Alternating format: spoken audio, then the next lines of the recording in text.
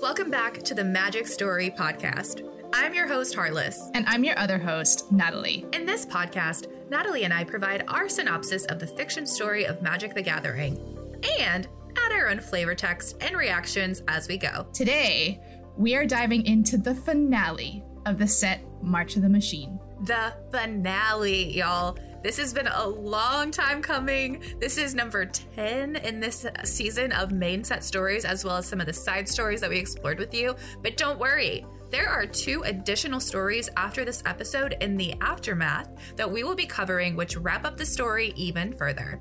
So, without further ado, let's talk about the finale of March of the Machine.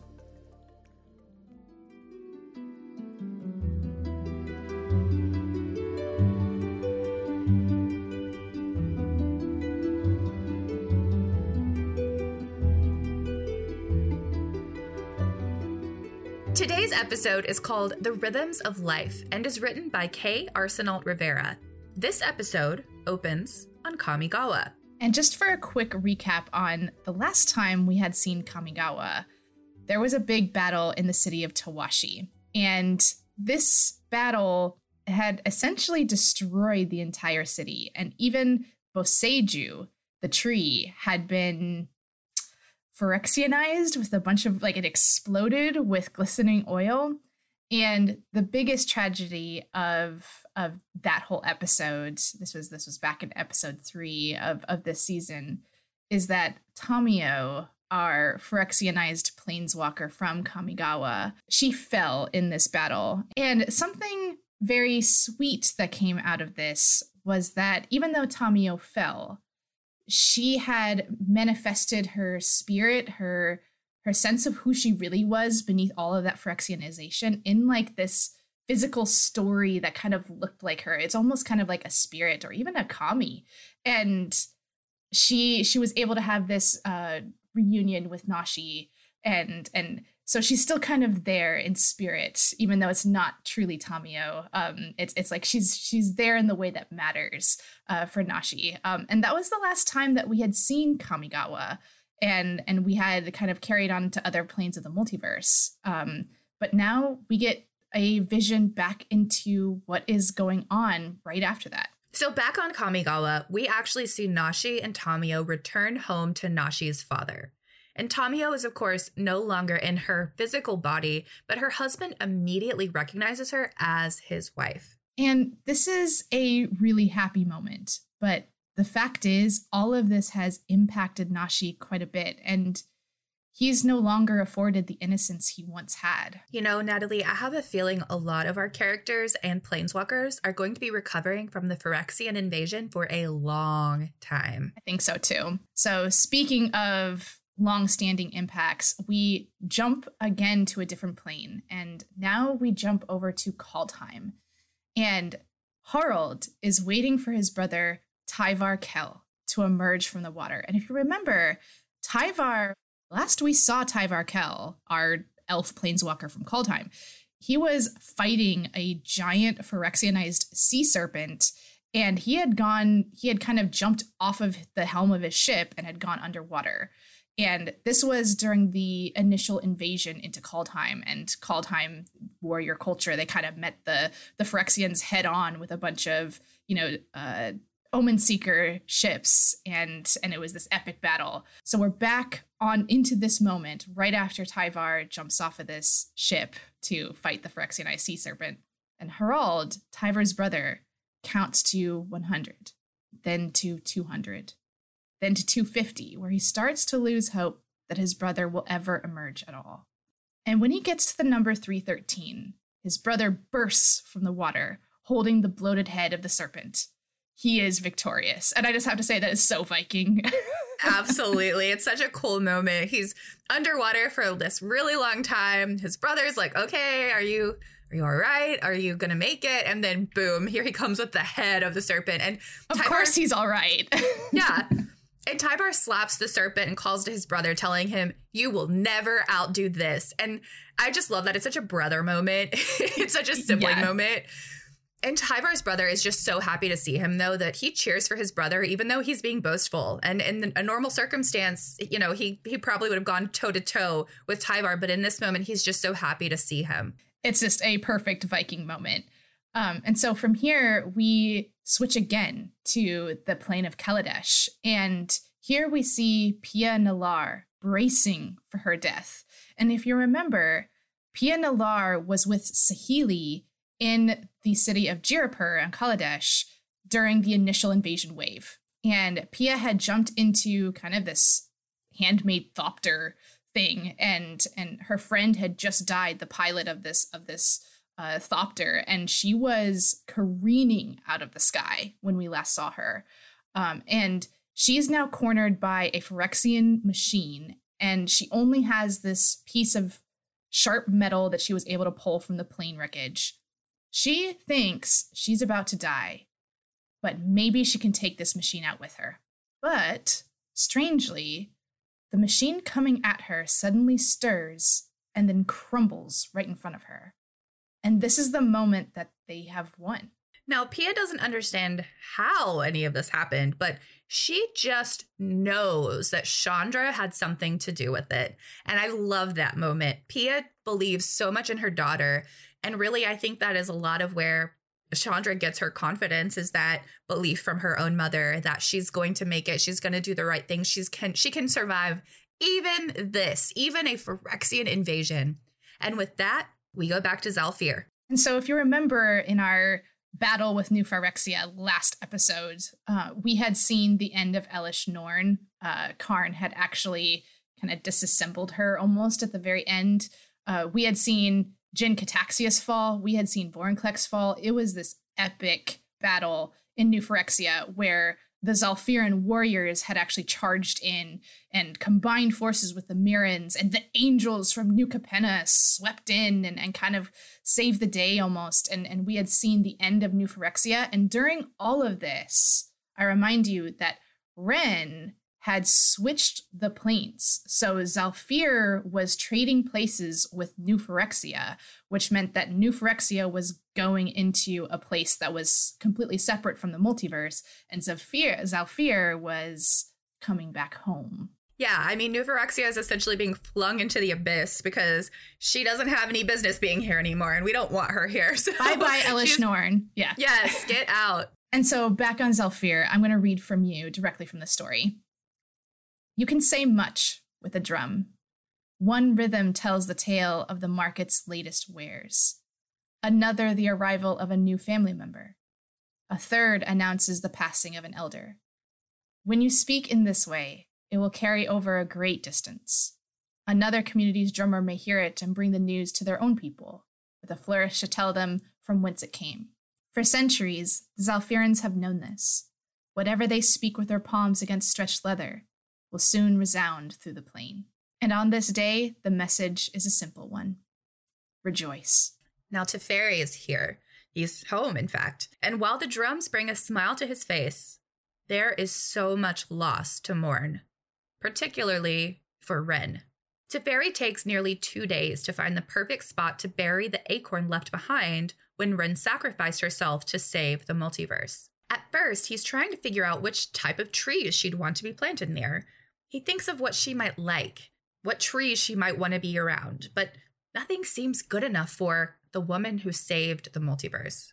Now, eventually he realizes that the trick wasn't to wonder about the specifics of the thing, and he switches gears. So instead of focusing on what type of clearing she might like best, he thinks of his friend and walks until he finds a place that feels right. And he ends up on a grassy hill that overlooks the town. There are oak trees nearby, and she'll be able to witness what goes on in the village. And of course, when she grows into a full tree, she'll be able to go anywhere she wants. He muses that Zhalfir will welcome her.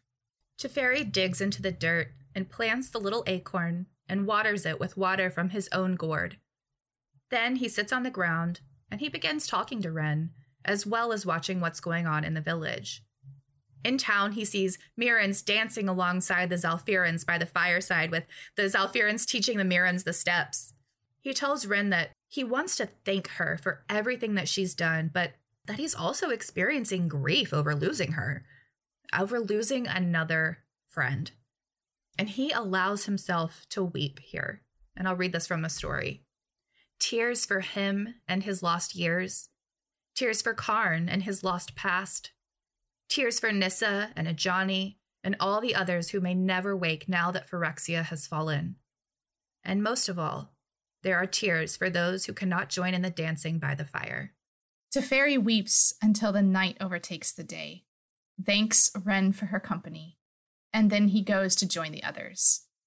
He heads to the healer's ward, where he can't help but notice that it's fuller than it has ever been.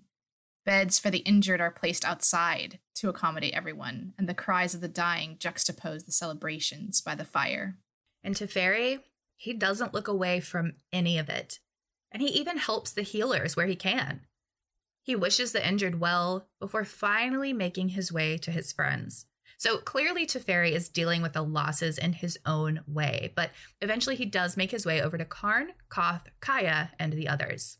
As Teferi enters, he hears voices talking about what should be done with Ajani and Nissa. Remember, they had been captured alive at the end of the battle with New Phyrexia. Ajani had been netted by Zhalfir's warriors, and Nissa had been bopped in the back of the head by Elspeth and knocked unconscious. No one could bear hurting them at the time, and I really don't blame them. Yeah, I'm pretty sure Chandra would have exploded into a fiery mess if anyone dared to hurt Nissa. Yeah, and there's a very real fear here from Teferi, and actually everyone in the ward, that taking Ajani and Nissa alive may actually have been in vain. They truthfully don't know if they will survive at all now that Phyrexia has fallen and Elish Norn is no more. All the other Phyrexians have perished. What will become of the Planeswalkers who were Phyrexianized? Both Ajani and Nissa are laid out on beds in a dedicated room, both of them still unconscious. Aside from their breathing and occasional twitching, they are completely motionless. And Chandra has not moved from Nissa's side. She's been holding her hand this entire time. Ajani appears much the same, as if no one had dared to approach. Koth, Karn, and Kaya are all here too, and Kaya is trying to talk sense into Chandra, always the one to speak plainly, regardless of emotions. She says to Chandra, "You have to stop holding on," claiming Chandra is believing in a fairy tale and hoping that Nissa can come back. Not just wake up, but come back to her normal self, who she was before she was ever touched by Phyrexia. And truthfully, Kaya is right in a sense. It is really unlikely that Nissa can not just wake up, but come back. And I hear what Kaya is saying. I do. But Kaya is never the type to sugarcoat things. And I think pushing Chandra about this isn't doing her any good either. If we know anything about Chandra, she has to come to her own realization at her own time. And Kaya, don't push people to get over their loved ones quicker, especially when that person is a fire mage. But alas, Kaya is Kaya. It's so true. Now, Saheeli and Teferi theorize that the reason Ajani and Nissa are unconscious is because Ren swapped the planes of Zhalfir and New Phyrexia, which means New Phyrexia isn't necessarily gone. It's just off in a place where nothing can reach it. And Phyrexia's signal, their whole amplification system used to spread influence and unity, was the glistening oil. So now that they've left the multiverse, they've gone out of range, is what Saheeli has theorized. And she's speaking of the Phyrexians here. She says the oil keeps listening for new orders, but isn't receiving any. I think it was all tied back to Norn. A megalomaniac of that scale wouldn't want anyone else to have control over her army. I imagine she was the only one who could send orders, and further, that the oil is rendered inert without her. Wouldn't want a rival seizing control when you've lost contact, would you? So without her... They might be asleep forever, said Koth. Or they might wake up, said Chandra, who sounded as if she was trying to convince herself first and foremost. The best thing to do is wait. And this conversation with Saheeli had happened days ago from when Teferi had stepped into the room now. Now, Malira is also in the room, and she is in very bad shape. She, remember, had been speared through the chest by Nissa in the battle. So it's a miracle that she's remained alive this long, but with a heavy heart, Teferi realizes that Malira probably doesn't have much longer. The chest wound has festered and it's slowly killing her. And there's just nothing the healers can do, which, is so brutal because Melira did so much and sacrificed so much to try to save people. And also, let's remember, she's one of the only people who can heal Phyrexia. Yes, she is. That is a huge deal that she is the only one who knows how to heal, who might potentially know how to save a Johnny and Nissa. Absolutely. And so Teferi recognizes that talking about death or the possibility of not waking up isn't really fair to talk about in front of Melira. So he shuts down the conversation about Ajani and Nissa not waking up, realizing that it's really not fair to discuss that when Melira is literally wasting away and will not have an opportunity to wake up. Melira, having still a small bit of strength in her as she's dying, says she has a plan to save Ajani and Nissa. Of course she does. She's Melira. She's amazing. Of course she does. Yeah. So we switch to Koth's perspective right after Melira details her plan to the others in the ward. Now, Koth is not happy, and he seeks out Elspeth for advice. Koth and Elspeth are old friends, remember? They grew up on Mirrodin together. And he remarks to himself how different Elspeth is as an angel, how proud he is of her in this new form, but also how just different she is from the old Elspeth. The old Elspeth cried often, rarely broke the silence, and now Elspeth's angel form only allows flickers of emotion and there's no tears. And she is the first to speak to him when he approaches and has a moment of hesitation. So Koth relays what Melira's plan is, that she will use her healing abilities combined with Karn's planeswalker power to manipulate metal and the specialized spark within Karn to cleanse Ajani and Nissa's sparks, the very essences that made them planeswalkers. A cleanse sort of filtered spark, at least Melira hoped, would reverse the Phyrexia. But the cost of this plan is huge. Melira will die in the process, and Karn will have to sacrifice his own spark to do this. And it may not even work after all is said and done, but it's the only hope they have. So obviously with this plan, Koth is torn.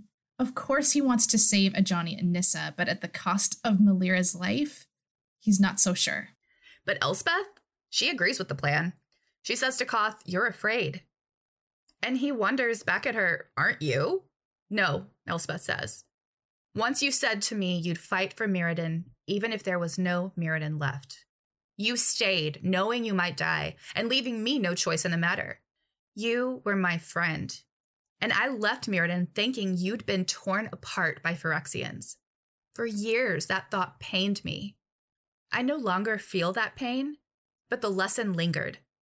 We all choose how to face our end, and some causes are worth the price of a life. Melira is willing to pay that price on behalf of others. There is valor in that.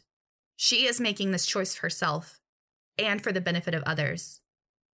She'll be among friends." And that is such an Elspeth thing to say, even before Elspeth was an angel, just the sheer amount of bravery and wisdom and courage that Elspeth had in these types of moments. It's just so very Elspeth. And it just made me very happy to hear Elspeth trying to give Koth some strength here in the way that he needed. And Elspeth's kind of always been able to cut through the noise and see the bigger picture. Yeah. And that's what she's doing here. And she's telling Koth straight up, you're not able to see this because you're afraid, because you don't want to lose another friend, essentially, right? And that's so understandable. And Koth right now, I think he's trying to work through how he's supposed to move forward. His home, Mirrodin, is completely destroyed. And his best friend is different. She's still Elspeth, but now she's an archangel. And I think Koth just feels very, very alone. He's lost his whole home, and he's one of the last remaining Mirrans. But Elspeth is supportive, saying that Zhalfir could be his home if he let it. And this is from the story. Nothing about this place is home. He doesn't see how it could be. Maybe Elspeth can from her vaunted place. But here on the ground, she might be immortal now. She has all of eternity to make herself feel at home. But him? I feel really bad for Koth. He's been through so much. I mean, they all have, but Koth has kind of been our character who has been the steadfast ally this whole time, supporting all our other characters as they tried and tried again to stand up against Elish Norn. You know, the whole time Koth was there. And without Koth, they would not have triumphed. Mm-hmm. Ren would have never made it to the tree. Even Jace's plan back in Phyrexia, All Will Be One, would have never been possible if not for Koth always being there, always willing to help, always putting his life on the line time and time again. I know. And now, yeah, he has no home. And he has no home. He lost sort of Elspeth as a friend because she's Archangel. She's different now. And he's about to lose Melira. Yeah, and like, let's not forget, like, it's not just that Mirrodin was destroyed. You can rebuild destroyed. You can't rebuild being flung into the abyss, essentially, right? Yeah. He can't get back there to rebuild, even if he could. And there's only a handful of Mirrans here with him now. Exactly. Yeah. So Koth ends this conversation with Elspeth by thinking to himself, this place isn't home, but there is a little of home in it. So he is starting to see the hope. And maybe that's part of Elspeth's new abilities, right? Is being able to give people hope. I mean, she's an angel now, after all. So back in the ward, they're preparing for the cleansing of Nissa and Ajani's sparks. Melira says she wants to be outside when it happens, and no one's going to deny her that. So they all move out to this grassy field in the night. They lay Ajani and Nissa down, and Melira lies down between them. Now Teferi is here with them, with Koth, Karn, Chandra, of course, and Kaya, because it's going to take all of them together if this has any chance of working. So Karn says he's ready, and Teferi starts up his magic, distorting time around them to slow things way, way down. Teferi can't keep this up for long, though, so Melira and Karn have to move quickly. This is from the story. Karn acts first. Driving his hand into the metal portions of their bodies, he pulls something out, something shimmering and bright. Teferi's ears ring as Karn's magic builds within him, an engine gathering steam. Or is this hesitation? What he is about to do will change him forever. In some ways, he's saying goodbye to an old friend to save two new ones. No wonder there's so much angst to him. Teferi strains against the waves of time. Karn will make the right choice here. He knows it. With a boom that almost throws Teferi off his concentration, the two orbs disappear. Melira then grabs the hands of her companions and begins to glow, focusing her healing, spreading it into Ajani first. And I love this next bit and how the story describes Teferi's and Melira's combined efforts here. Every second that cannot pass is a hook into Teferi's soul. He grunts as he strains to keep time stopped long enough for Melira to finish her work. As he watches, the glow ripples through Ajani. Wherever it goes, it leaves their skin brighter and removes the sinister luster Phyrexia had impressed upon them. The metal that remains is nearly as pure as moon silver. The two orbs that had disappeared a second ago reappear in Karn's outstretched hands. One of them is whole, but the other is crumbling. Ash-like motes of energy fall away from it. Teferi is used to seeing things happen in slow motion. This is like watching a leaf decay right before his eyes. Lattice holes open as the light courses through it. And Melira rushes to reach up to touch the orb directly, trying to stop it from completely crumbling apart. Teferi exclaims here that he cannot slow down the orb's disintegration, so they have to act now. With Kaya's help, they drive the orbs back into Ajani and Nissa. And right then, Teferi drops his spell, collapsing to his knees. All right, so what we all want to know, did it work? We think so, because Ajani opens his good eye and wonders, where am I? Yay! Ajani is back! Oh, that's so exciting. So exciting, he's back. I can't believe it. Okay, so he looks around, exhausted, clearly exhausted, and he slowly seems to recollect that however impossible it is, he's in Zalfir. I can imagine it must be so disorientating for Ajani, who we can't imagine what it's been like to be Phyrexianized this whole time, whether he was even there. Does he not remember? Is it kind of like amnesia where he doesn't remember what he did? Or was he there and he actually we don't know. But all we know is that Ajani is completely disorientated, but he's Ajani. He is here. He's back. And he says, I'll congratulate you another time, Teferi. I think my body needs to rest. And Ajani has deserved all the sleep in the world. Oh my gosh, he's back. Now, as exciting as it is that Ajani is back, unfortunately, Malira is gone. And this broke my heart because it's just so impactful how she's not a planeswalker. She didn't have to be a hero. She didn't have to do any of this, but she chose to. And it really just shows you how important every little sacrifice is in a situation that's this big and impactful. Now, Koth gathers up Malira's body in his arms and begins to weep over her, over the loss of everything. His friends around him console him, but Koth is just beyond heartbroken. But at least Malira is no longer in pain. She's at peace, and she died giving life and hope to others. It was what she wanted. But still, I'm with you, Harless. This is a profound loss and something especially painful for Koth. So let's talk about Nissa for a minute, because her orb was disintegrating when it went back into her, and she is not waking up just yet. Now, Chandra tries to shake her. She calls out to her, and Teferi's heart just sinks. Maybe it had been too much to hope for, returning someone from Phyrexia. Even Urza hadn't figured that one out. Who were they to try? Having no other option didn't mean they'd succeed. You could dedicate your whole life to a craft and never get any acclaim for it. You could spend every waking minute laboring to further a cause and never see it come to fruition. Wanting something so badly it threatens to break you does not mean you are entitled to it. But sometimes we hear a single word from Nissa. Chandra? Sometimes it'll be worth it. It's worth it to be alive here on Zalfir. It's worth it to be surrounded by old friends and older community, families old and new. It's worth it to put the past at last behind him, to build a new future. And it's worth it to see that happens for the others. To see the tension on Chandra's face melt to pure happiness, to see her clutch Nissa close, and to see Nissa hold her in turn, to hear the happy sobs along with the despairing ones. This is life.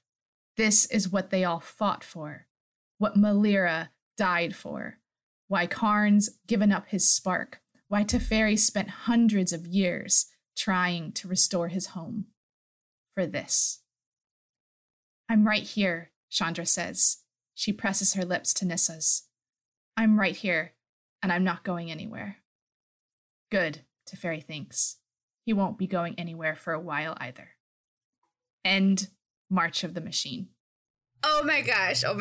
Okay, so Nissa made it. I can't, I was about to cry reading all of this, and even reading it now. I was tearing up. Yeah, it's so intense. But guys, Nissa made it. She made it. And Ajani and Malira didn't make it, and Karn's spark is gone, and poor Koth, and oh my goodness, this was such a roller coaster of an episode. A roller coaster is a good description for March of the Machine, I think, as just a whole season, Harless. We reached the end of the main story. We holy smokes, this season.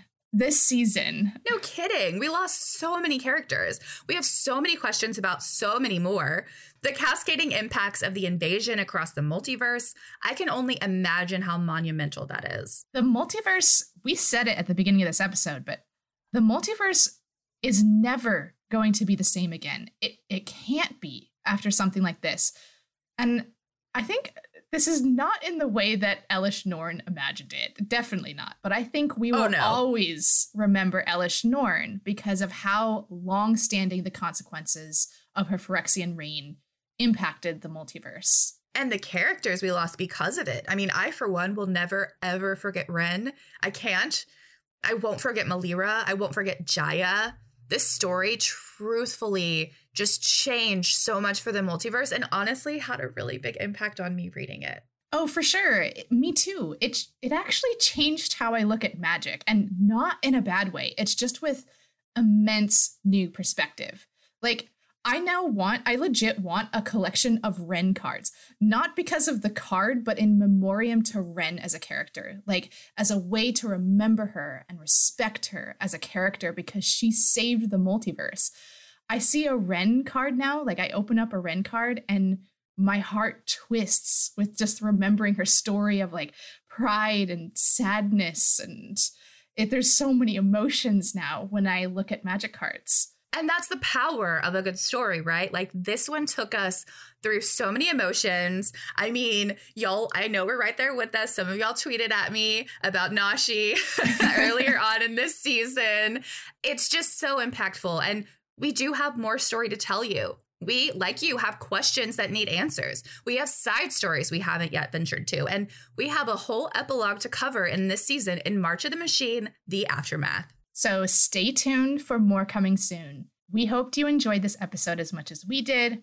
And if you've been enjoying listening to us, we would be so appreciative if you could just leave us a review on your favorite podcast platform. It helps support us and it helps support Magic Story so much. Thank you so much for listening on this epic roller coaster ride of a journey. Epic is maybe an understatement, but we will see you next time. And in the meantime, have a magical day.